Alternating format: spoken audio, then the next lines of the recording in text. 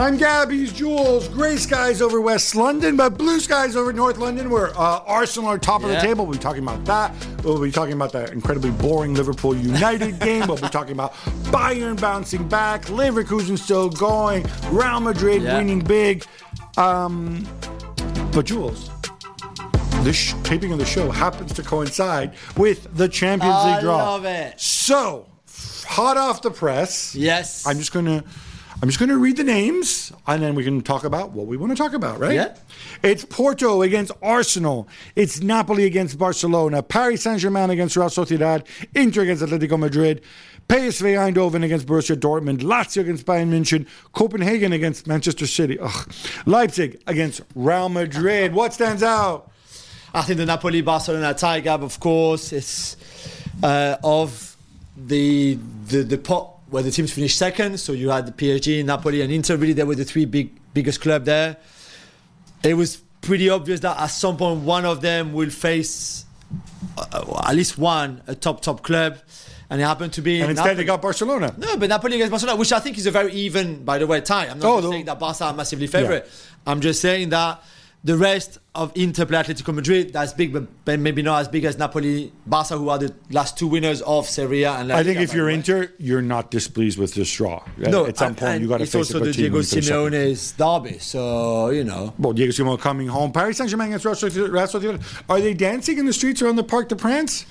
So L'Equipe this morning, are they thanking Uncle Nasser? Said the best draw would be Real Sociedad. I don't because think they haven't watched the group stages. They don't know how good Real Sociedad have been. I just don't think it's a good draw at all. The way that La Real press, the way they play, the intensity they have, it's just not. I don't think it's very good for PSG because of the way we play. So I'm not happy with the draw. I would have much rather Atletico Madrid or even Barcelona, to be fair, than La Real Sociedad. So it's not pleasing for me.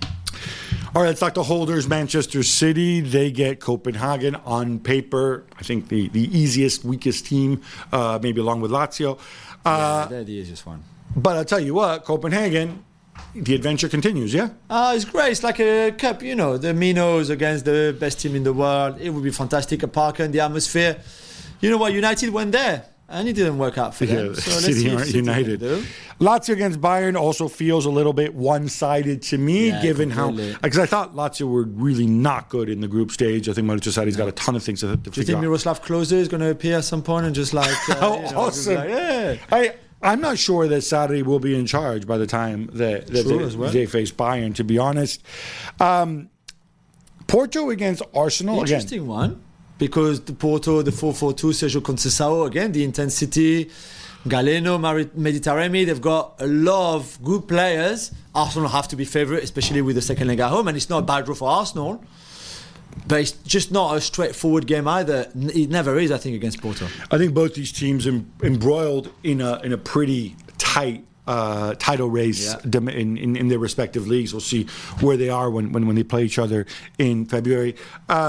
Leipzig against Real Madrid. Some might say one evil empire against another. I would never say that, of course, because Carletto Ancelotti, with his injuries, Leipzig I don't think are a good match. We have to see, can they bring somebody in January to help out at defense after the Alaba injury? But Real Madrid have to be favourite. And if you're Leipzig and you got City already in your group, which you knew that you were going to finish second, then to draw Real Madrid in the next round is just one of those years, you know. It's almost like it's as if God is punishing you, given who you are, right, and what you stand for. I'm sorry.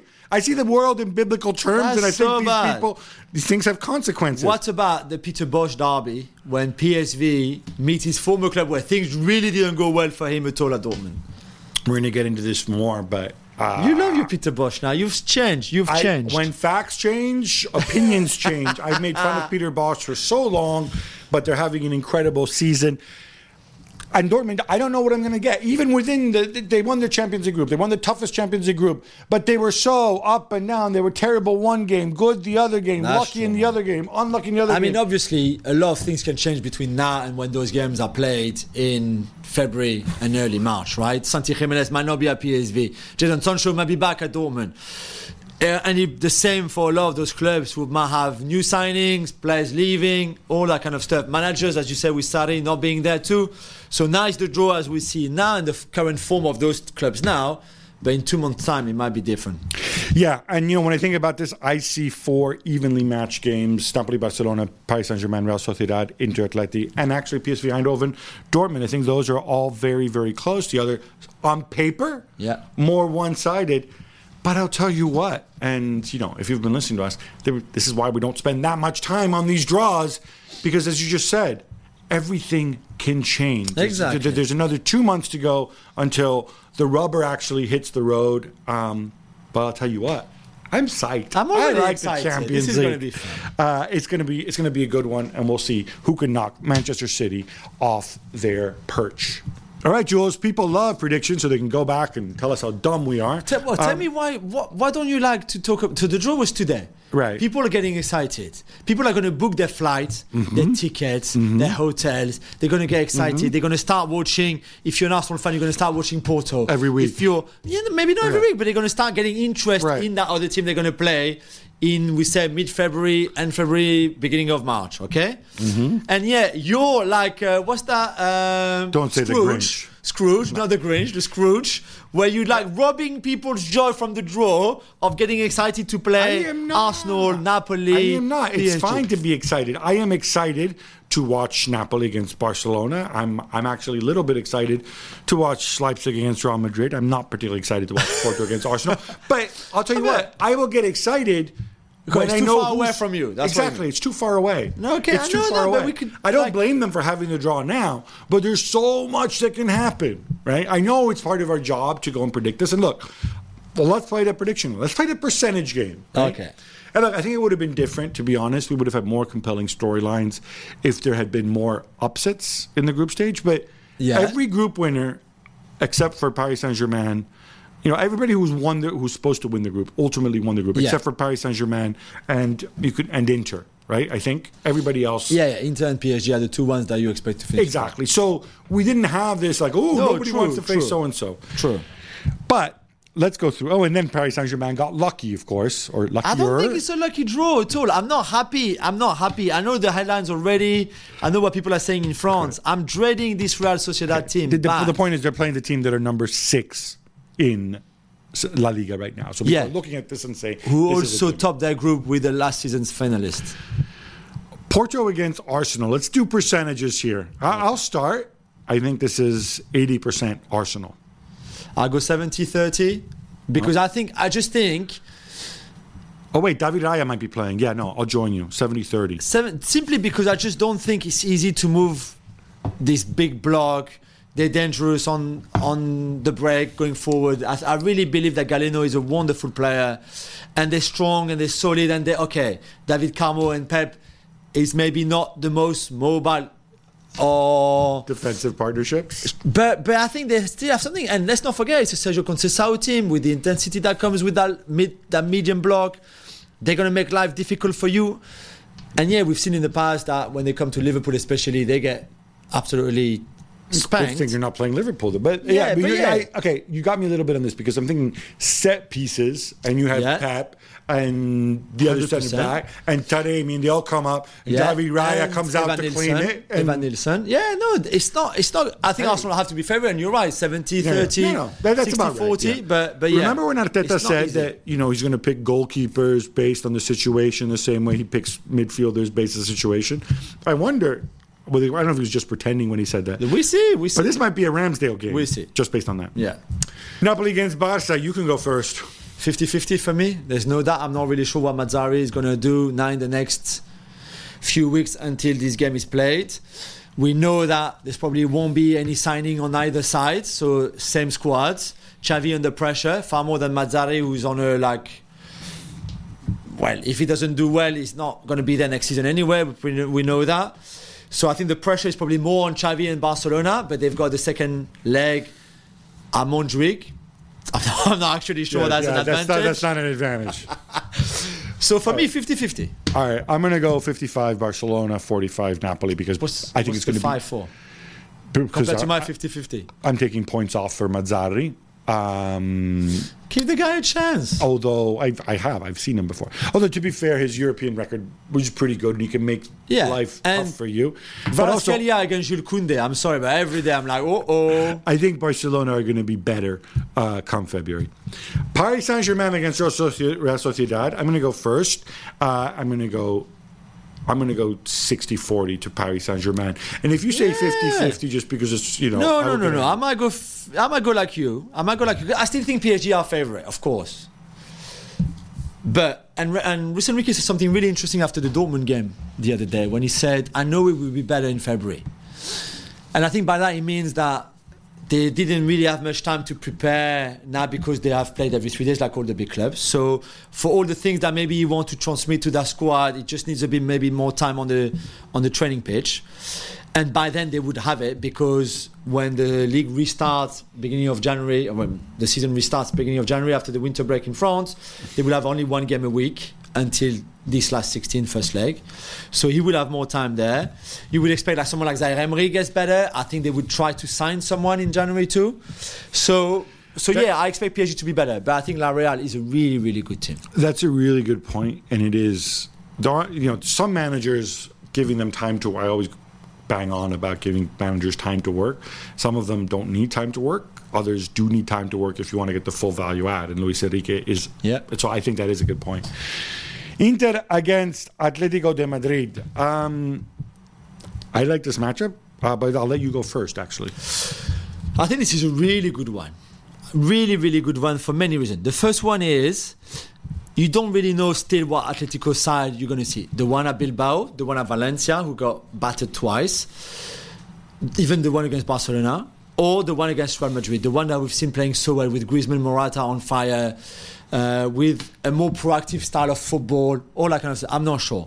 What I know, though, is I know exactly what kind of Inter team I'm going to see, because this time there will be no rotation from Inzaghi. It's not going to make... This was for the group stage, to change 8 players from the league to the Champions League, 6 players there, benching Lautaro, benching Thuram. That's not going to happen there. So it will be Inter with their strongest 11 at their best, and we've seen in Serie A this season when they are their best, when they have their strongest team, how good they are. So I think Inter have to be favourite for me, even with the second leg in Spain. I go 55-45 Inter. Okay, I'll go even further now. I'll go 60-40 Inter, because I'm drinking the Inzaghi Kool-Aid. I think actually his rotations and his substitutions, it's so designed to make Inter better, to give him a better chance. And I want to see Davide Frattesi in this game. Maybe not to start, but I want to see him go and help decide the tide. I'd also like to see Inter pick up another striker in January. This Alexis Arnautovic thing, not for me. Yeah. PSV Eindhoven against Borussia Dortmund, the Peter Bosz derby. Ooh. I'll tell you what, I'm going to go all in. I'm going to say 45-55. Because they have such a big lead in Holland, and they'll have probably an even bigger lead by that point, that they can just zero in on this, whereas Dortmund are going to freak out about getting back into the top 4. Yeah. Obviously, they're 5 points from a top 4 spot right now. I'm not sold on this. I don't think Terzic thinks Terzic might not be there, by the way. He might not be there. Yeah. So, did I say 45-55? Yeah. I might go 48 PSV Eindhoven, 52 Dortmund. I go 50-50.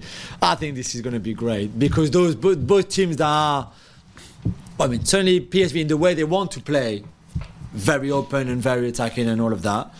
I think Dortmund are like that by default more than their own willingness, because I think they're a bit all over the place at time and it's a bit chaotic what they do.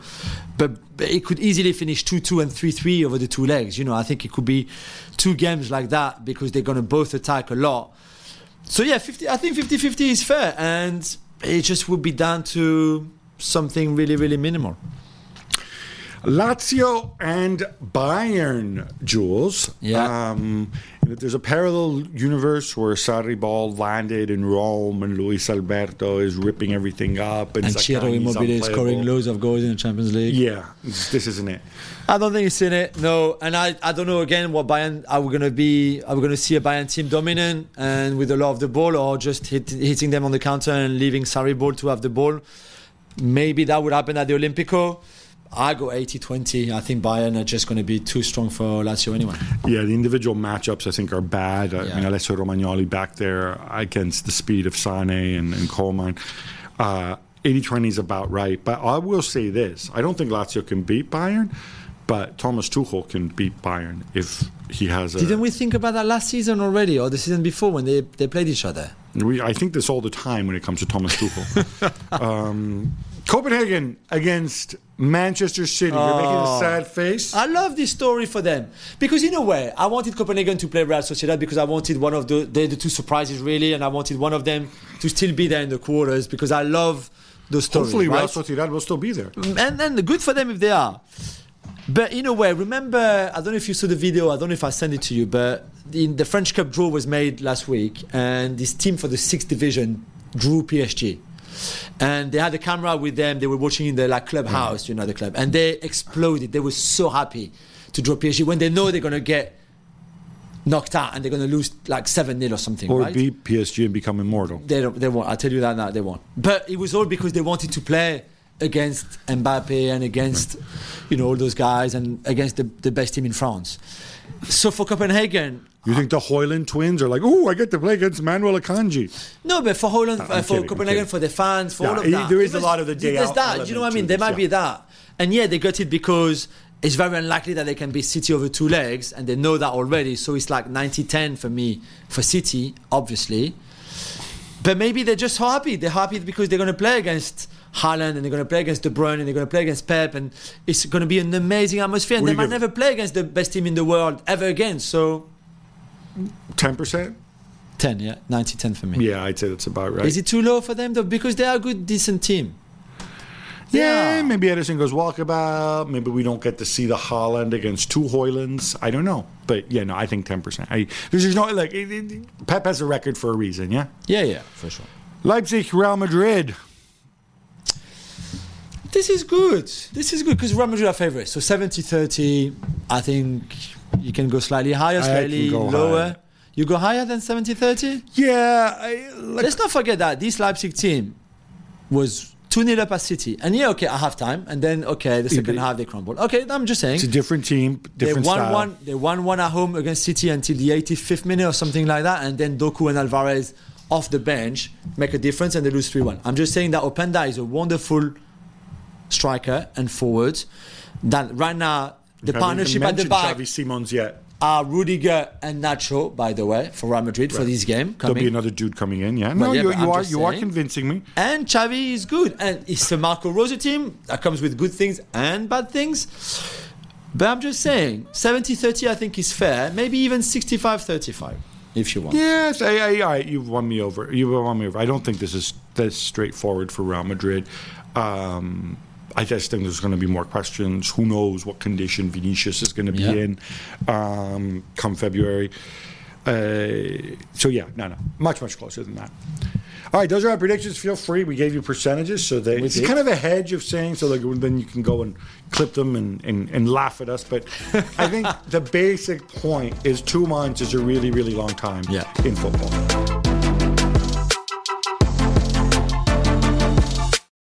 Another day is here, and you're ready for it. What to wear? Check. Breakfast, lunch, and dinner? Check. Planning for what's next and how to save for it? That's where Bank of America can help. For your financial to-dos, Bank of America has experts ready to help get you closer to your goals. Get started at one of our local financial centers or 24/7 in our mobile banking app. Find a location near you at bankofamerica.com/talktous. What would you like the power to do? Mobile banking requires downloading the app and is only available for select devices. Message and data rates may apply. Bank of America N.A., member FDIC.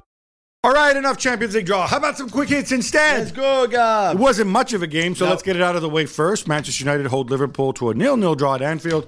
I assume Ten Hag is happier here? Yeah, I think so, Gab. Certainly. I think Liverpool had 34 shots, only 8 on target. The XG is actually decent, to be fair. They had chances, just couldn't take them between Varane and Onana. Yeah, but you have 34 shots. It's the XG, it's going to be at least 0.34. So, but it's still decent. It's still a decent, they should have scored. They could have scored. They should have scored maybe one. you knew United were going to come and play defensively. It was the same defensive structure that they had against Bayern Munich in the Champions League. When they had to win and they played not to lose, they played not to lose again against Liverpool away from home. I don't like it. I can understand it though. And certainly I was not surprised by what United offered. And to be fair to them, they had the best chance in the game with Højlund, who should have scored really when he hit the ball at Alisson. I'm bored with United. Let's talk Liverpool though. So help me with this, Jules. Help me understand. I blame when McAllister's not there that they look worse, but equally, I don't think they've played well. They're top of the table. They haven't. I don't think they're anywhere near their potential. Yeah. Every time I see Darwin Núñez, I'm kind of like, eh. And I think Klopp agrees with me because he's pointed out many, many times over the last couple of weeks. And yet, they were top of the table. They're 1 point off the top.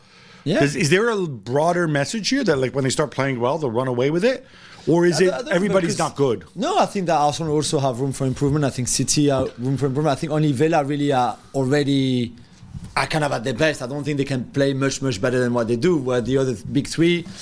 But it's the same for, Manchester United for sure, even Tottenham, all that kind of stuff. So the only thing I would say is I'm all for Trent to play in midfield at times. I think he's a very gifted, genius player.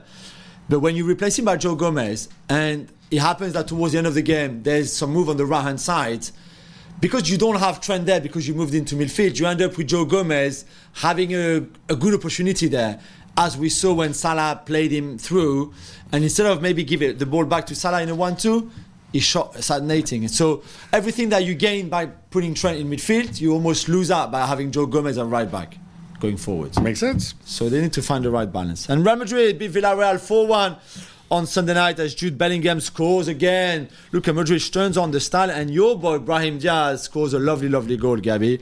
They're back at top spot, at least for now. I love Brahim Diaz, the symmetry. Brahim Diaz and Rodrigo. I think they have weapons. I feel like Vinicius, who? No, I'm kidding. They'll be better when he's back. But they played well without him. But still, it's nice to see that coming together. They're right up there. Girona are playing in a few hours. For now, Real Madrid are top of the table. And all they can do is just keep going. On the flip side, Jules, our thoughts go to David Alaba, who suffered an ACL injury. His season is over. And Carleto pretty much said they have to hit the January transfer market. Yeah, they still know Eder Militao, of course. So you're left with Rudiger, Nacho. Ferland Mendy also got injured, got a groin injury.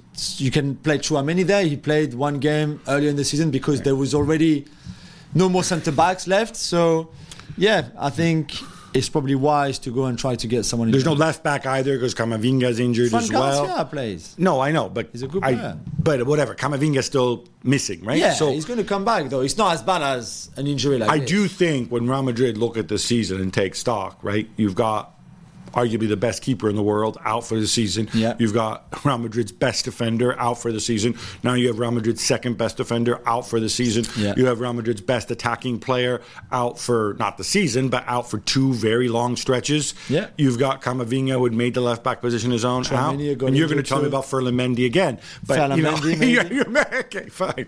But I mean, it is kind of a smoke and mirror situation. Yeah. Arsenal, meanwhile, are top of the league in England. Gab, they beat Brighton 2-0. Do they look like champions to you? So this was maybe one of the first. I'm sure Arsenal have played better on other occasions, but I thought this was a really good performance from what I think was the team that he had in mind at the start of the season, which should be Arsenal's strongest 11. Some might have Tomoyasu, if available, ahead of Ben White. Some might have Timber ahead of Zinchenko, but whatever. They're not there. I thought this was really impressive. And I don't think the balance is there yet with Havertz. It's not perfect, but it's improving. You will take something away from Odegaard if you play Havertz there.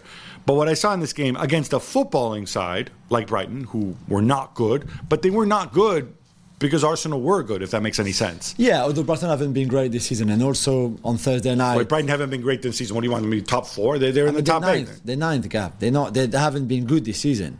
For Brighton and their budget, but they play football in a certain way. True. I thought Arsenal out-footballed them. Yeah, and Brighton had scored, I think, in the last 32 league games, scoring... The XG was 2 in every game in those 32. And it was felt like 0. I think they had one shot on target. They had nothing in the first half for a long time. Manchester City go 2-0 up at home to Crystal Palace. Everything's going great. And then they concede twice, including an injury time penalty. Jules, one win in their last 6 league matches for Pep Guardiola. Yeah, I mean, I think they played well, to be fair, without Haaland again. They played well for most of that game. But again, late in the game, either fitness-wise, they're just not at the best yet. They don't pick. They take their eyes off the ball. Either something happens because it's late goals against Palace to cost you 2 points.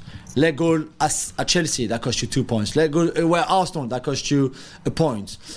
Let goal against Liverpool at home, that cost you 2 points again. So there's clearly something wrong. Why do they keep conceding so late like that? So there's nothing wrong overall, like you said. They played well. I think Palace's XG before that Mateta counterattack was 0.03. They had 2 shots on goal. I think it's simple as obviously finishing on one end, and obviously Haaland's not there, and there's variance and stuff like that. I'm not concerned about that.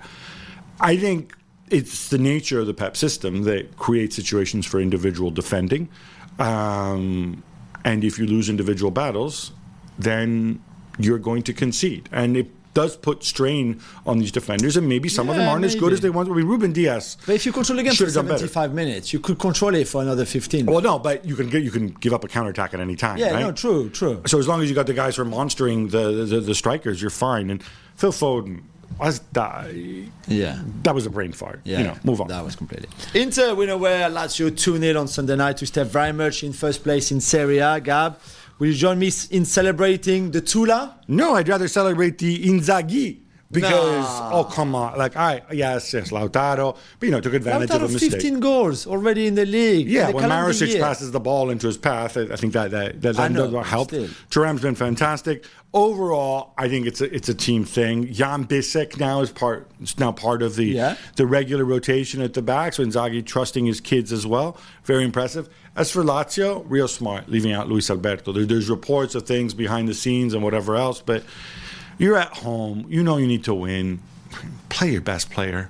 They didn't play badly, though. They didn't play badly. They did. They created, but this Inter team can outlast you. They can beat you so many different ways.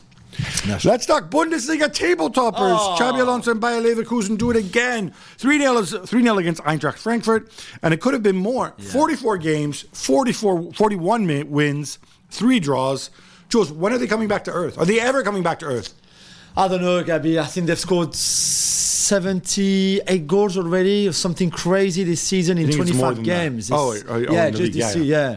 It's unreal. It's absolutely unreal. It's such a pleasure to watch them, the way they play. Wirtz, Boniface, the 2 wing backs. Frimpong scored again yesterday. It's just amazing, and I think the Bundesliga is inviting for a team like Leverkusen. I think there are a lot of games where it's a bit chaotic often, and we saw against Bayern, for example, that was maybe the toughest game where they drew and they had chances, but they also at times find it a bit more difficult. And because they don't play in the Champions League this season, only in the Europa League, they haven't had. They're always fresh. No, we were fresh, and because they almost have to. But you see, I want to see more opposition to them, that would be maybe more aggressive, maybe a bit deeper, maybe a bit with no much space for Wirtz, no much space for Boniface. Every time I watch them, Boniface has so much space. I'm like, wow, okay.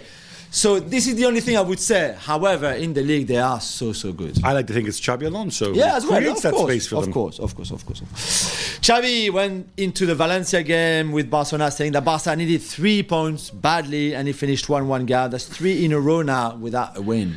Yeah, you don't want to write a check that your backside can't cash. That said, I know if there's people who want Xavi gone, they'll use this as an excuse. I wouldn't, because yes, you got beaten by a Girona side that were fantastic.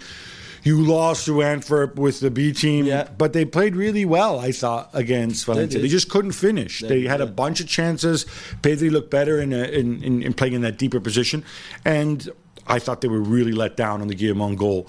How'd you let a ball bounce twice? It can't bounce. We said at kids' level, you tell them never to let the ball bounce. Yeah, and I think this one's on Araujo because he's got the vision of it. You should have done it. And Araujo is, the guy who generally doesn't let you down. Normally it's Koundé who lets you down at the back. He hasn't been as good this season. I think it's even crazy to talk about changing Xavi, but the reality is, if Atleti win their game in hand, they're down to 4th. It's as simple as. More league leaders, Jules, though Paris Saint-Germain looked kind of tame to me away to Lille. Yeah, one of those games where, I mean, to be fair, they controlled the first half really well. They took the lead on the penalty. They were not creating too much, but they would have been very happy with the 1-0 win on a. Yeah, how stupid penalty. was the guy who gave away the penalty? Oh my gosh! Oh yeah. So the penalty. I thought you were going to say about the Asensio pass. Yeah, the penalty is really stupid. Diakite on Lucas, and then when PSG just were about to see out the game, Marco Asensio just came on, tried this ridiculous pass in his own 30 yards. He recovered the ball in the corner flag and tried that pass. That got intercepted. Jonathan David scored. Make it 1-1. It's not a big deal. PSG are winter champions. They're still 5 points clear with a much better goal difference. But it's one of those things. Asensio is a good player. You watch that and you say, like, why did you do this? What went through your head to make such a stupid decision at that time? It was just absolutely crazy, though. Jonathan David turning the corner, coming off the bench again. Yeah, it looks a little bit like that. His celebration, he looked pretty motivated. Yeah, but still not his best. Cole Palmer is ever more the key man for Chelsea, who beat Sheffield United 2-0 at Stamford Bridge to move into the top half of the table on Saturday. You were there. Were you impressed? No, I wasn't. I mean, Cole Palmer's very good. I thought Raheem Sterling also looked good. Like they could have scored more. Sheffield United aren't a good side. There's a reason they're near the bottom, but they were buzzing of the fact that they changed the manager. They won that for the first game. So it was always going to take them time to break it down. But when they break it down, it comes down to an individual situation. Credit to Pochettino for switching Palmer, who was playing centrally, over to wider area. He found more space. But man, Pochettino's right. There is so much work to do here, but at least they're in the top half of the table, right? Yeah, that's better. Aston Villa are a point off the top of the table after their 2-1 victory away to Brentford. Jules, I can't tell who was angry here. Ollie Watkins, who scored the winner and pointed at some dude in the crowd, or Thomas Frank, who didn't like Ben Mee's red card and penalties that weren't given. He looked especially jumped up in this game. I think it has to be Thomas Frank, right? And especially to lose the game like that in the 85th minute. The penalties, the red card, the way even the game went. I'm assuming Thomas Frank he seems like a reasonable person. I'm assuming he hasn't seen the replay. It was on the heat of the moment, you would think, right? After the game, to be so angry. Yeah, but then, he had a lot of things to say. He had a ton of things to say. Yeah. Ollie Watkins, apparently, who, of course, used to play for Brentford, he took issue with a guy behind the goal who was abusing him throughout the game. So I'm assuming this is somebody he knows. He says he was directing personal abuse at him. I don't know, because we saw Bellingham doing it the other day when he scored against Betis, I think. I can't criticize Bellingham. He blew a kiss to someone who was like... Well, that's fine, but it's a bit different. But then, the staring him down, again, I don't like doing it. It wasn't racist abuse. It wasn't anything like that. Just leave the crowd be. Emi Martinez and Neil Maupay, Gab, did they bring a smile to your face to finish your weekend? You know what? If you want to laugh at them and then you get really depressed that these people behave like this. They're grown-ups. You know what I mean? They are grown-up people. You know my thoughts on Emi Martinez, right? A guy who pretends the World Cup is a dildo. He's going to have these situations. I think fundamentally, these people are stupid for acting like that. Because you know what? The next time some big striker goes and hip checks Emi Martinez and he rolls around on the ground, hey, look, maybe the referee's not going to buy it because you've developed this ridiculous rep, right? Neil Maupay, another one. He's as bad as who's the French striker who played for Watford years ago and I think probably also played for these types of crappy teams that Maupay plays for. You know what I'm talking about? The guy who used to always dive, right? Anthony Knockout. Yes, there you go. What are they related? What? No, are they like brothers from different? No, but Neil Maupay, he's half Argentine, right? His mum is Argentine, his dad is French. He's Emi Martinez. Honestly, I don't think football. I don't want to get all moralistic about it because obviously people will try to get an advantage or whatever. But it's so stupid. It's embarrassing. They just look like the school playground. They look like morons. Honestly, both of them. It's just terrible. Bayern München bounced back nicely by beating up Stuttgart 3-0 as Harry Kane bags another 2 goals. Alles gut, yeah, Jules? So, let's start with Kane. Gab, of course, 2 more goals, 20 in 14, incredible. They've never seen anything like that. Not even Gerd Müller, Lewandowski, Rummenigge, whoever you want. Erling Haaland. Anyone. Never, ever. 2 tap-ins, really, easy, like you and I would have scored, but he's in the right place always. Great for him. If you haven't watched the game, and maybe you just look at the stats, and you see that Bayern only had 37% of the ball, is Is this 2024 Bayern? Is this what Tuchel is doing? Is he turning Tuchel into late Chelsea? More team in transition than in possession. Maybe he thinks that he doesn't have. I mean, they didn't have Goretzka and Kimmich, so the midfield of Pavlovic and Guerrero. Yeah, okay, but you know what I mean. Like maybe that was the reason, and maybe this Stuttgart team, who is a good team, we've said that before. We've seen them being very good in the past, including against Bayer Leverkusen last weekend, where they were outstanding.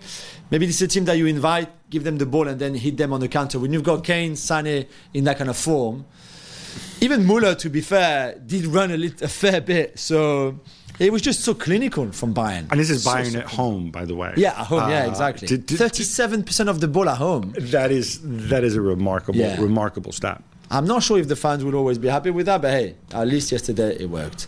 Gab, our thoughts go out to Luton Town captain Tom Lockyer, who collapsed 65 minutes into their game at Bournemouth at the weekend.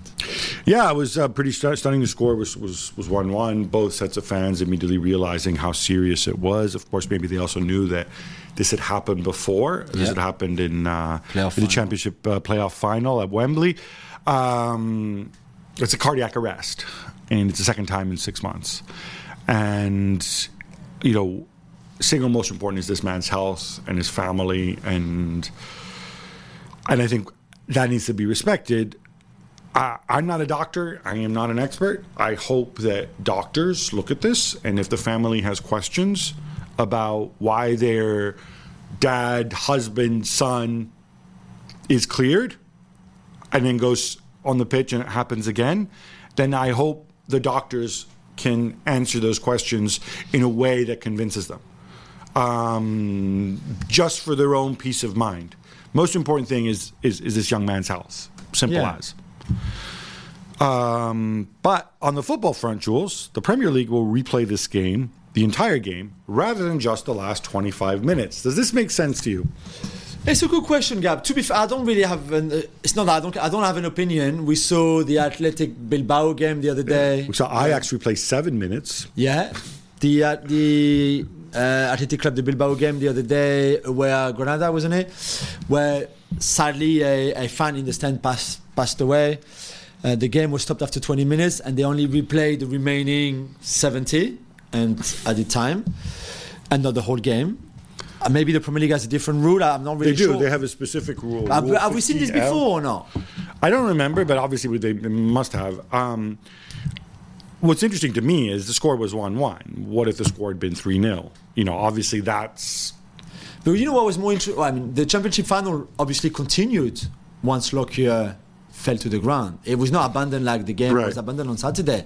So has the rule changed since? Do they... Well, Championship final I don't think is governed by Premier League rules, possibly. Maybe. Can I be very, very cynical about this as well? The Championship final is on a weekend at Wembley, and there's no other free weekends, and show must go on. Maybe I'd hate to know that. I'd hate to think that. I also, again, wanting to be a little bit cynical, if you only replay the last 25 minutes, maybe some people aren't going to go, even though it's not that far from Luton to Bournemouth, right? If you replay 90 minutes, then they go, and they might get a sandwich and concessions. I don't know. Yeah. I think this should not be a hard and fast rule, because like I said, if the score was 3-0, what's the law? It's not fair to replay the game, right? Yeah. It's a very good debate, I think. This was way back on Friday night, but Juventus were held 1-1 at Genoa, which means they're now 4 points back behind the leaders. Gab, they were not happy with the officiating. No, it's funny. It's almost like karmic, because I thought Juventus actually played really, really well and could have won more. Leaving aside the officiating mistakes, I was not sure. I thought they created the chances they needed to create. They conceded very little. It's not the club that are complaining about the officiating. It's the fans, to the point that, like, you know, Malinovsky, who's Ukrainian, his wife is getting abuse and saying, like, I love Putin and stuff like that, which, you know, I'm pretty proud. But, you know, these are sort of people who are on social media, right? These aren't the people this isn't real life, right? No, it's not.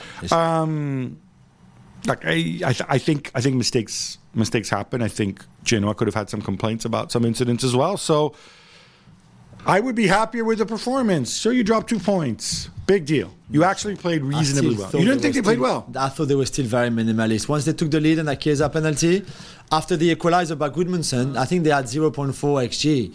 They didn't create. I looked at Cambiaso and Kostic's stats. Cambiaso touched the ball twice in the Genoa box. Kostic none. None of their crosses found somebody in the like. I mean, I don't know. I'm still not there yet with Juve and Allegri. Also back on Friday, a big win for Tottenham Hotspur away to Nottingham Forest. Jules, 1 point away from the top four, and Dejan Kulusevski and Fuego. So good with his mask. Oh, and how about Yves Bissouma getting sent off again? Yeah, 4th red card for Spurs this season, like Liverpool. Second one for Bissouma after the one. What is this guy's problem? I don't know. So the rhetoric about are they too aggressive? When you're 2 goals up. You cannot get sent off. No, I think he's late. He's obviously late. He misjudged the ball, and he catches Yates. There's no doubt. Okay, for the whole, are they too aggressive? What's the problem? So 2 of those 4 red cards obviously came in the same game at home to Chelsea, right, where Romero, had a brain freeze. Remember on that penalty on Enzo, and then Udogi 2 yellows. The second one, especially when they were playing that stupid high line against 10 men. So. Okay, I don't think they're too aggressive. I think, yes, they play on the front foot for sure because they want that high line. They want to be very compact, everything. And for Bissouma, he's still a young player. I think he's going to learn from the dive at Luton that got that second yellow that got him sent off. And then from that challenge on Yates, that was really, 1, unnecessary, and 2, clearly just misjudged, mistimed. And give some love for Kulusevski. We're seeing some next level stuff here. Amazing. Although great assist by Matt Turner, of course, on the second goal. I mean, what on earth was that? But yeah, Kulusevski. And maybe it's the mask. Like for Osimhen, maybe the mask just gives you an extra dimension or something. Wait, who's the best Arsenal goalkeeper? Turner, Raya, Ramsdale. That's so mean. Milan rolled past Monza 3-0 as Simon Kjær makes his return. Gab, I guess they bounce back from there. Champions League disappointment. I'm not sure it was that much of a disappointment because they knew it was going to be out of their hands, And if you really, really wanted to be mean, you could say, "Oh well," but had it not been for that Kylian Mbappe penalty in the 98th minute, if that doesn't get given, then they're through. And they're in the round of 16, right? But he got given. So not the Europa League. I know. Ifs and buts. They played well. They tried a back 3. Nice to see Simon Kjær back. Yeah. Obviously, they're short-handed at the back. Giancarlo Simic, whose dad, Dario Simic. Of course, son of. Very, very handsome Milan defender in the mid-90s from Croatia, obviously. Yeah. And we got to see Okafor score. We got Chukwueze. A wild ball by Giroud for Okafor, though. So sweet. It's all about Giroud. Such a big guy. No, but the ball for Pulisic against Newcastle was great. This one was even, the layoff was so good for my boy. Like a fine wine. Yeah. Newcastle hosts Fulham. Shaw and Joe Linton have to go off, taking the injury list to about 99. But they still win 3-0, Jules. And I'm wondering, if their injured guys come back and Newcastle players stop breaking and they no longer have European football, they won't be as talented. Are we sleeping on them? Can they mount a threat? Of course they can, but I think nobody is saying that they can't. I think we all know that. It's just still Eddie Howe, and you really think they're a legit threat for the title? Oh, not the title, for the top 4. Oh, yeah, no, top 4. For top 4. I don't think they are aiming for the title either. But for the top 4, I love Louis Smiley and his goal. I think at 17 again, we talked a lot about Zaire Emery and with Simic, other 17-year-olds, and I know they're impatient. And by the way, with all the love in the world for Giancarlo Simic, let's not put him in the same category as Louis Smiley and Warren Zaire Emery. But it's not Dude's played one game. It's not about the category, it's about the age. And I think when you get to that age... Lamine Yamal says hi. Sorry. No, but there's plenty of others. I just thought about them because we talked about them. I think it's amazing. And for him, especially a local kid, to score like that, must have feel really special for him and the whole Miley family and all the brothers who also play for the club and all of that in the youth team. So great there. I like the fact that the guy looks like a child. He has a child's face, but then he has a big body. You saw him next to, I think it was Bruno Guimaraes. Yeah, he's big. Oh, he's massive. His voice is quite loud too. But the face. I know. Gab, you had high hopes for Atletico Madrid. I mean, we both had. But then Athletic Club de Bilbao wiped the floor with them, like bad. They really did. It's only 2-0, but both Williams boys hit the woodwork. Sunset missed a penalty. Yeah. Atletico Madrid, they tried to play those games, like the Valencia one, where they just don't turn up. You know what it is? It's Griezmann had a bad day, so he's not there to save them. And secondly, the theory is that Cholo is trying to play out from the back, and because he wants to. This has to be Atletico 2.0. The problem is, away from home, people will come and press you high in a way that maybe they don't do at home. Because I think they've won every game at home this season. It's so and physical. These guys at the back, they're just not really made to play out from the back. I know. And I think this is something he needs to look at. But I think the path is this. I don't want Atleti to go back to being I see what you mean. When you need mealtime inspiration, it's worth shopping Kroger, where you'll find over 30,000 mouth-watering choices that excite your inner foodie. And no matter what tasty choice you make, you'll enjoy our everyday low prices, plus extra ways to save, like digital coupons worth over $600 each week. You can also save up to $1 off per gallon at the pump with fuel points. More savings and more inspiring flavors make shopping Kroger worth it every time. Kroger, fresh for everyone. Fuel restrictions apply. Borussia Dortmund may have topped their Champions League group, but they keep dropping points in the league. It's 1-1 at Augsburg, and they're now 5 points away from top 4. Yeah, Gab, it's just that they're so unpredictable, aren't they? We've said that before. They are capable, I think. They're, at times, collectively, there's some really good, interesting things, and then others, they just, you look at them and you think that they can't be serious. The Schlotterbeck mistake on the goal, and the guy just runs him over. But just you think, like, at that level, Schlotterbeck is a good player. When he was at Freiburg, he was one of the best centre-backs in the league. Then he get these big move to Dortmund. All of that, you think, how can you make mistakes like that? And again, Füllkrug, the assist is absolutely stunning, and he could have had an even more stunning goal in the end, just to be denied by the goalkeeper. But it's just not good enough. And I just don't know if Terzic is the problem. I don't think so. Is it the players individually who are not at the right level in terms of being demanding with themselves, with their own performances? But there's clearly something just not right. I hate to say it, but I'm starting to think Terzic is the issue, because if so many players let you down in individual errors, you obviously don't have them performing at their best. And he switched it around this time, played just Emre Can on his own in midfield, tried to do the 4-1-4-1 or whatever you want to call it. But again, you have those same issues. No, I know. But and also, Füllkrug is unique. I mean, I don't know how many other players around are like that. So now you need to, and I know this isn't Tercic's fault, but he must have signed off on the signing. If you get Füllkrug, you need to create a Füllkrug system around him. Yes? Yeah, but he got the assist. He almost scored that amazing goal at the end. I don't know that the other player. I don't know that he's been able to do that yet. Right? Yeah, I think they're doing more and more. And I still feel that it's defensively more than anything else where they have an issue, really. Kvaratskhelia and Osimhen shine, and Napoli beat Cagliari 2-1. They're 1 point outside the top 4 now. Gab, are you ready to jump on the Walter Mazzari's bandwagon? What, the master of disaster? No, I am not. I'm not, because look, they won this game because Kvaratskhelia, and especially Osimhen, and go and check out his assist for Kvaratskhelia's goal, because that was just a moment of sublime skill. He's not just strong and fast and smart. He also has a ton of technical ability as well. These are individual moments. Now, they did enough to beat Cagliari. Cagliari are not good. You know what you're going to get.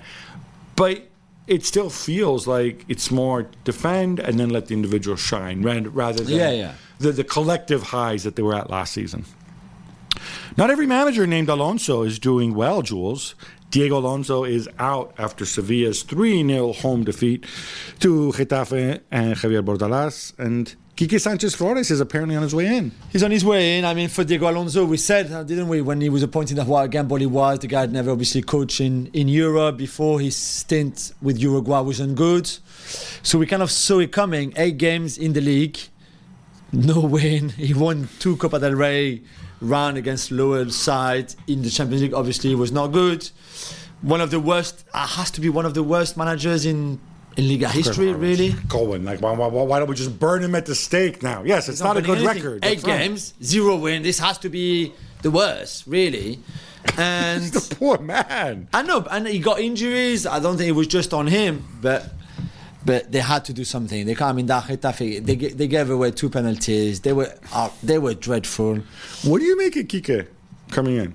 Because I always it's a stopgap, right? It's just until the end of the season, just to make sure they stay up. All they care about now is staying up. And Almeria are down already.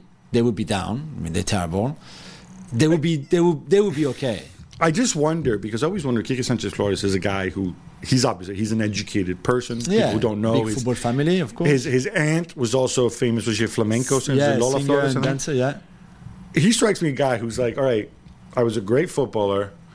I coached. I had some success at coaching, and then the success kind of stopped in the sense that I didn't continue my vertical rise.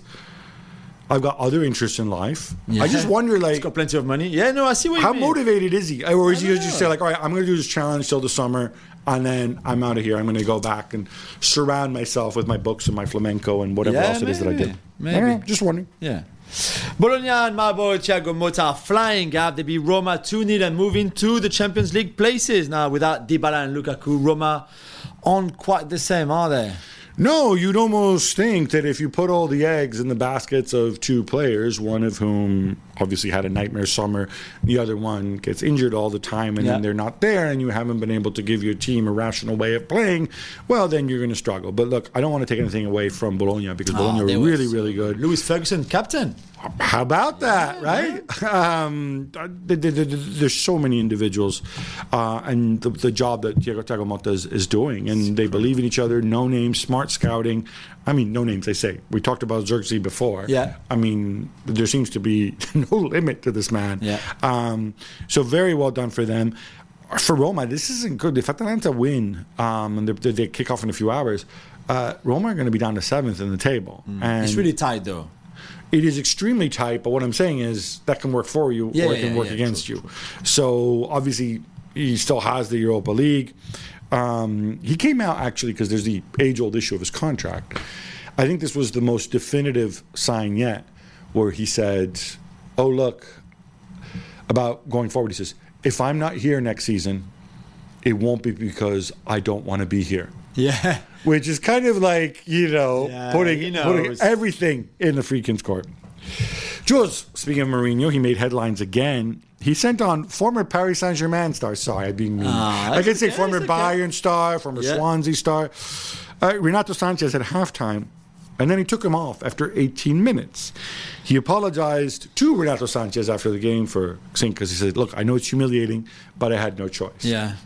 I mean, the poor kid, you see his face when he sees his number going up, and you're like, what, really? Did you not make a mistake there? Mourinho said that 3 or 4 times before in his career he had to do it. Others did it. I remember Jardim doing it with Martial at Monaco after 20 minutes. He came on at halftime where Roma were 1-0 down. Very early in the second half, they go 2-0 down, and then Mourinho says that he wanted the more attacking players in Eduardo Bove than Renato Sanchez. So it was really the only one. Was it really the only one you could have taken off? I'm not so sure. Or do you want to give maybe people the easiest one to take off? Or maybe you want to do something insane so that then you can give people more stuff. People will be talking about this and not talking about Roma's performance. Yeah, I don't know. Well. But I'll tell you what, with Renato Sanchez, it's not a good look though. Like 227 minutes to play this season, something like that. I mean, I don't understand. At some point, do people not see Renato Sanchez? The guy who looks after Renato Sanchez, his agent, is also the same guy who looks after Jose Mourinho. That's why also the same guy who looks after Sergio Oliveira and like the other waste of space that they signed last season. I mean, this is what would really, really annoy me. That you accept, Renato Sanchez, I don't even know where was he last season? PSG. Oh, yeah. Having a tremendous season at Paris Saint-Germain, right? Yeah. Oh, look, he needs a new home because he's never going to play for Paris Saint-Germain. Oh, Jose, you take him at Roma. Like, Roma should not be a rehab camp for Paris Saint-Germain rejects. Luis Campos took him for the same reason. But that's what I mean. Roma it's all the same people. Exactly. Right? Exactly. So, what? Can nobody see through this? I know. There were more protests in the Bundesliga, Gab, and there likely will be more after the top 2 tiers voted to sell 8% of their TV and marketing rights for up to 20 years to a private equity group or few groups, Gab. What does this mean? And can you explain it a bit more? Because maybe my question was a bit all over the place. Yeah, so basically these are the I guess it's the professional Bundesliga, which is, so it's the top flight and the second flight, 36 teams. In total, they needed a 2/3 vote, and this, after being rejected before, it just passed, 24 of 36 voting in favor, basically authorizing the league to sell 8% of their television and marketing rights, so they're mostly really their TV income. So La Liga and Ligue 1 both have done something similar. Exactly. For a period of up to 20 years, in exchange, obviously, for cash. So the idea is somebody comes along and says, like, all right, here, Bundesliga 1 und 2, you can have $1 billion, and then I'll take 8% for the next 20 years. It's a model that you use when you want cash injection straight away. They're apparently going to use some of it to go and expand the Bundesliga's marketing internationally. A lot of times you might use this to refurbish stadiums. I don't think the Bundesliga really need that. Nope. Obviously, the Bundesliga cut from a different cloth than other leagues. There's still a lot of fan bases who say, like, look, we don't want to just be a commercial entity. And so they're very much against it. But I guess clubs feel like they could use the cash. So when it actually happens, we're going to have to look at the terms of the deal, how much of it can be spent on players, how much of it on infrastructure and stuff that's going to help the league grow. But and there's how a you lot share of the money as well. Like, do the bigger clubs get more money than the smaller clubs? You share equal with everyone. In Spain, not everybody obviously signed for it. In France, the biggest club get more money. So it's biggest clubs or biggest club? Biggest club, but the biggest one gets the most money. It's not easy, I think. Stonewise does it again. Lyon went away to Monaco 1-0 with a late Jeffinho goal. Jules, has John Textor found the answer he was looking for? They're almost out of the relegation zone. They are, Gab, I think. They're in the playoff spot, I think. Yes, exactly. In third from bottom now with that win. Back-to-back wins, by the way. Although this one is a smash and grab. Oh, you think so? Well, I think it was their only shot on target, yeah? Yeah. And he came in the 87th minute or 85th minute. Ainsley Maitland-Niles. Arsenal fans remember him, of course, who is not, if you had forgotten, at Lyon. Not that he played that great until then, but great 1-2 with Kadewere. The substitution from Stonewise or Pierre Sage, the interim coach at Lyon, worked perfect. And they got that win. I still don't know how, really. But they got it. So well done to them. One more game before the winter break. And then see where they are. And I think, you know what, they might give him the job, Stonewise, until the end of the season. I'm assuming he's cheaper than whatever other moats Textor's going to bring in. And for all the misery that John Textor has had since taking over the club, obviously, at least that one night on Friday would have brought a bit of happiness and joy before Christmas, you know? Rebecca Welch will become the first woman ever to referee a Premier League game when she takes charge of Fulham against Burnley later this month. Gav, this is a big deal, right? I mean, it is in the sense that obviously we've already had women referees in Germany and Italy and France. So somebody's coming through. I think it's going to be a big deal when we don't point out that Rebecca Welch is a woman, because it'll be normal and we'll just have the best possible referees out there. Is this a first? Sure. But hopefully this will be normalized. Exactly. I don't particularly care. I just want good referees. And given the way officiating's gone in the Premier League the last 2 years, we need Rebecca. They need Rebecca if she's good. If Rebecca will just be... Otherwise, she would not be there. Well, no, that's such a stupid thing to say, Jules. You can't say she's good, otherwise she wouldn't be there, because there's a lot of bad referees we've seen in the Premier League the last 2 or 3 years. We didn't say, they have to be good, otherwise they wouldn't be there. But you would expect that if she's chosen to referee a Premier League match, it's because they think she's good enough. I would have expected the same of John Moss and the other guy with a round head and whatever, and all these other people too. But maybe even more. But that's not the case. I don't know. I'm glad that this is not an issue. I'm glad they've expanded the pool, and hopefully more people will be given a chance. Hopefully she will be good enough. Hopefully, I would hope that we're all mature enough not to make a big deal out of her gender if she does make a mistake. But, sure, the issue is broader. The more inclusive you can be, the more people you can have, the more chance you will have some good referees. Like I said, Howard Webb, and I am Team Webb on this. I know that there have been so many mistakes this season. He's working on it, and this is part of it. Jules, I'm going to keep this going as long as he keeps winning. And believe me, it's not easy. Him. What? Well, we destroyed him for somebody else. No. We did. Peter Bosch's PSV Eindhoven, they have now make it 16 wins out of 16 in the Eredivisie. In fact, if you count the Champions League, there's only one team that beat them. That was Arsenal. Yeah. It was 4-0. Yeah. But that's the only game they've lost all season. Yeah. They've won every game in the league. They're scoring for fun. They're great. But we never said that. We just said that at times he was a big kamikaze, which he still is now. I mean, the 4-0 defeat against Arsenal was in the first game of the group stage of the Champions League, so maybe they were just a bit too naive a little bit, maybe too excited. Hey, it's the Champions League, Arsenal, well, let's do what we usually do. But no, it didn't work. Sorry, but he's doing it with all our favorites. Bad De Jong, bad Serginho Dest. Bad Serginho Dest. I mean, other than Bakayoko's obviously a player, but Bakayoko, other than that, yeah, who gets you excited in this PSV team? No, I'm saying he's not loaded with talent. Is that fair enough? He's getting the Feyenoord are a more talented team than this one, and yet this is a better team. They're like 10 points clear.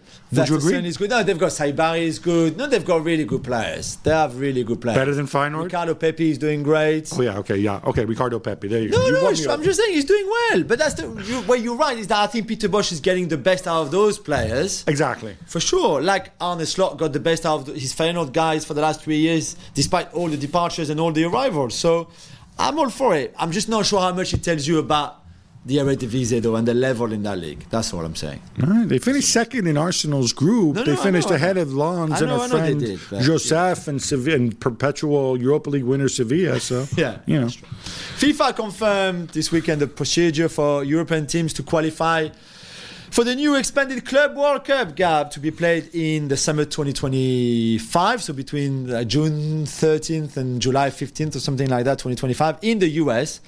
Does it make sense to you? And do you like this new Club World Cup that was clearly, I assume, was approved by votes from every FIFA country? There was a vote, there was a big discussion, there was a bit...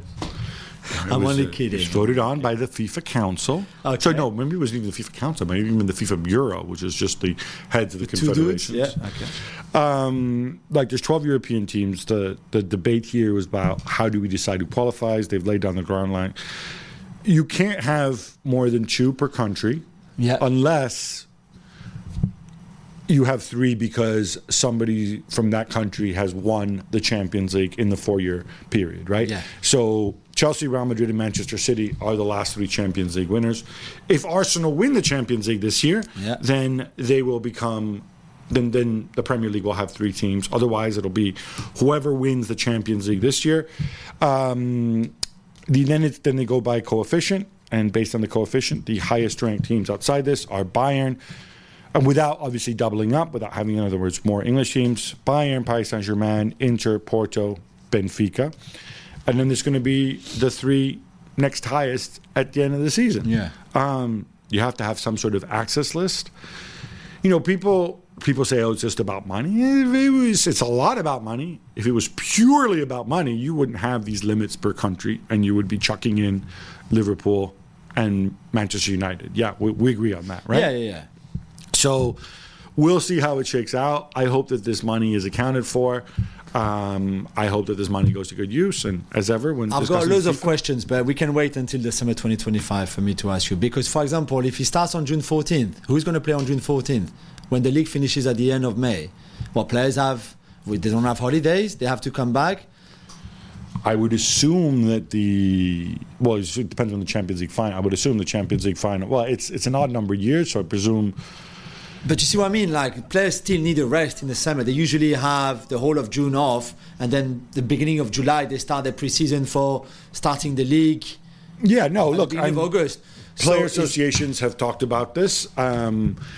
They will glorify friendly then this Club World Cup, and club just going to treat them as those friendly that we see in the US. No, they're not, because there's going to be a lot of money at stake in this. Okay, so they're going to take this seriously. But the players are never going to be ready between 14th of June and July 15th. Impossible. Well, I think what they're going to say is that, okay, yeah, so you have 3 weeks or 2 weeks, whatever it is, you take a week off, and then you come back and you start training again. This is not like a World Cup where you're bringing in 23 guys from 15 different teams. It's the same team, right? What do you do then between July 15th, where you play more friendlies, when you finish the tournament? This is just, I think... No, you don't. This is the messes thing. up your whole planning and programming if you're a club. Jules, this is the thing, right?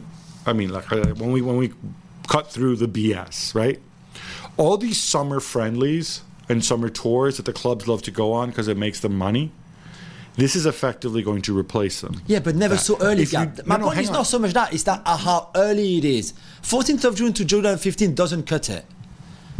Because usually those friendlies that we mentioned in the US, in South Asia, anywhere, it's are in later pre-season. in July. Okay, but I think what you need to get around is when are the players going to take their holidays? The players are going to take their holidays after this tournament. They're not going to take their holidays before the tournament. If they made this a pre-season tournament, people would treat it the way they treat those pre-season tours in the US and Asia, as a big joke, right? I'm not sure that works. So the way to think about this... After that. Sorry?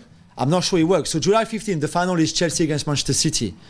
You see, and the league was really that bullish on Chelsea. No, but the league starts August, let's say 5th or whatever. Maybe the league starts August 12th. Okay, August 12th. So what? You give 2 weeks to the Chelsea and City players, 2 weeks of holidays. Right. After July 15th, they come back on August 1st, and then they've got another game. I think it's just mad. I think the whole.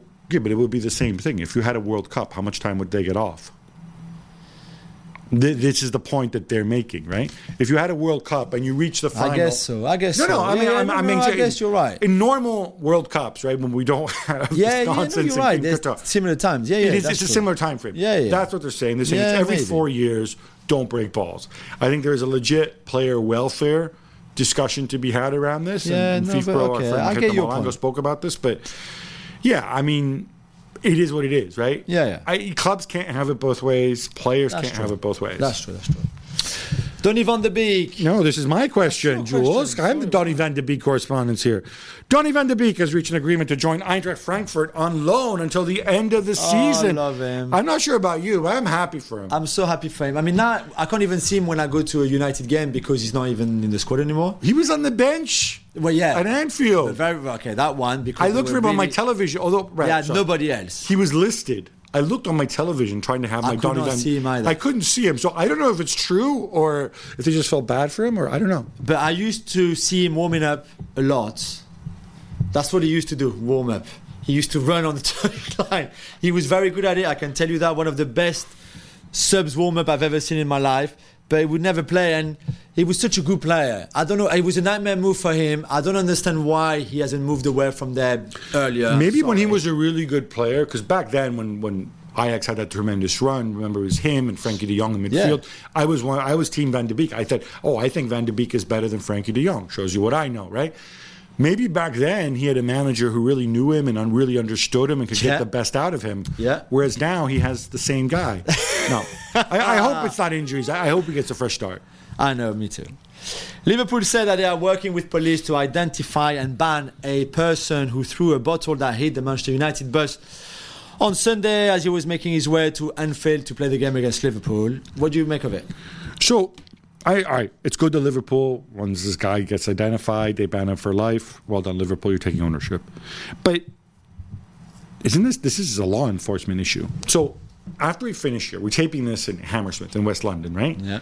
If I go downstairs to the liquor store and I get a bottle of Jack Daniels, right, and I throw it against a bus as it's going by, what do you think is going to happen to me? Do you think I might get criminally prosecuted by the 10 bazillion cameras that I would be on, that would film me and identify me because I live in a police state? But don't they have to report the guy maybe to the police first, and then the police do their job? Why do Liverpool need no? How about no? Look, the Manchester bus has a police escort, right? Yeah. There's people all around. There's CCTV all around. Look, Liverpool Football Club are doing everything they can, but this is a police issue. This person who throws a bottle, and by the way, we saw just this season with Fabio Grosso what can happen when you start throwing things at buses. I mean, I'm not saying this person definitely will go to jail, should go to jail. I would send him to jail, at least for a little while. I would plaster his name everywhere so his employer knows about him and he's shamed. Maybe they will, maybe they won't, maybe I'm too harsh. But yeah, Liverpool can do their part, but let's not put the blame and the responsibility on Liverpool. let's remember, this is a law enforcement issue. I know. Manchester United have a right to expect to be able to ride in a bus to their workplace safely. Yeah, and the police are there to guarantee their safety. Yeah. My old friend Michael Emanalo, who is now the sporting director of the Saudi Pro League, says that if Kylian Mbappe wants to come, there will be a team that makes space for him. That's generous, right? So kind of him. Is it because it's Christmas, so he feels like very generous? And because Kylian was really worried. Kylian was really worried that nobody in Saudi Arabia would welcome him. He was like... Especially now that Robbie Fowler's been sacked from his second division side, because Robbie would have probably taken him. He was like, what have I done to Al Ittifaq, to Al Nasser, to Al Ittihad, to those clubs? Like, would really nobody... Don't worry, Kylian, if you really want to go to Saudi Arabia, we will find somewhere with a bit of money... Someone with a bit of money somewhere to welcome you. Wait, because he needs money too? Well, he's not just going for the experience? We'll find you somewhere in Jeddah, like a lovely little house with a bit of garden and then maybe a swimming pool if you're lucky.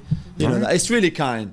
It's really kind. But Kylian Mbappe is not going to go to Saudi Arabia. Certainly not now, Michael. So sorry about that. The Club World Cup kicks off, semi-finals kicks off in a few hours, Gab. Fluminense against Al Khalid today in the first semi-final, and then Manchester City against Urawa Reds Diamonds from Japan tomorrow.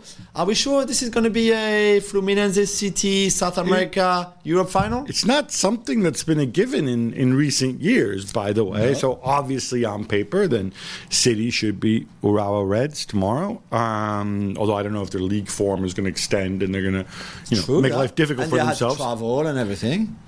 Yeah, whereas, of course, Urawa Reds, Japan to... I don't think Japan to Saudi... They've been there 10 days. Yes, they have been there longer. Yes, true. Fluminense, I will watch this game today because obviously Fluminense is doing so well with the Copa Libertadores. Yeah.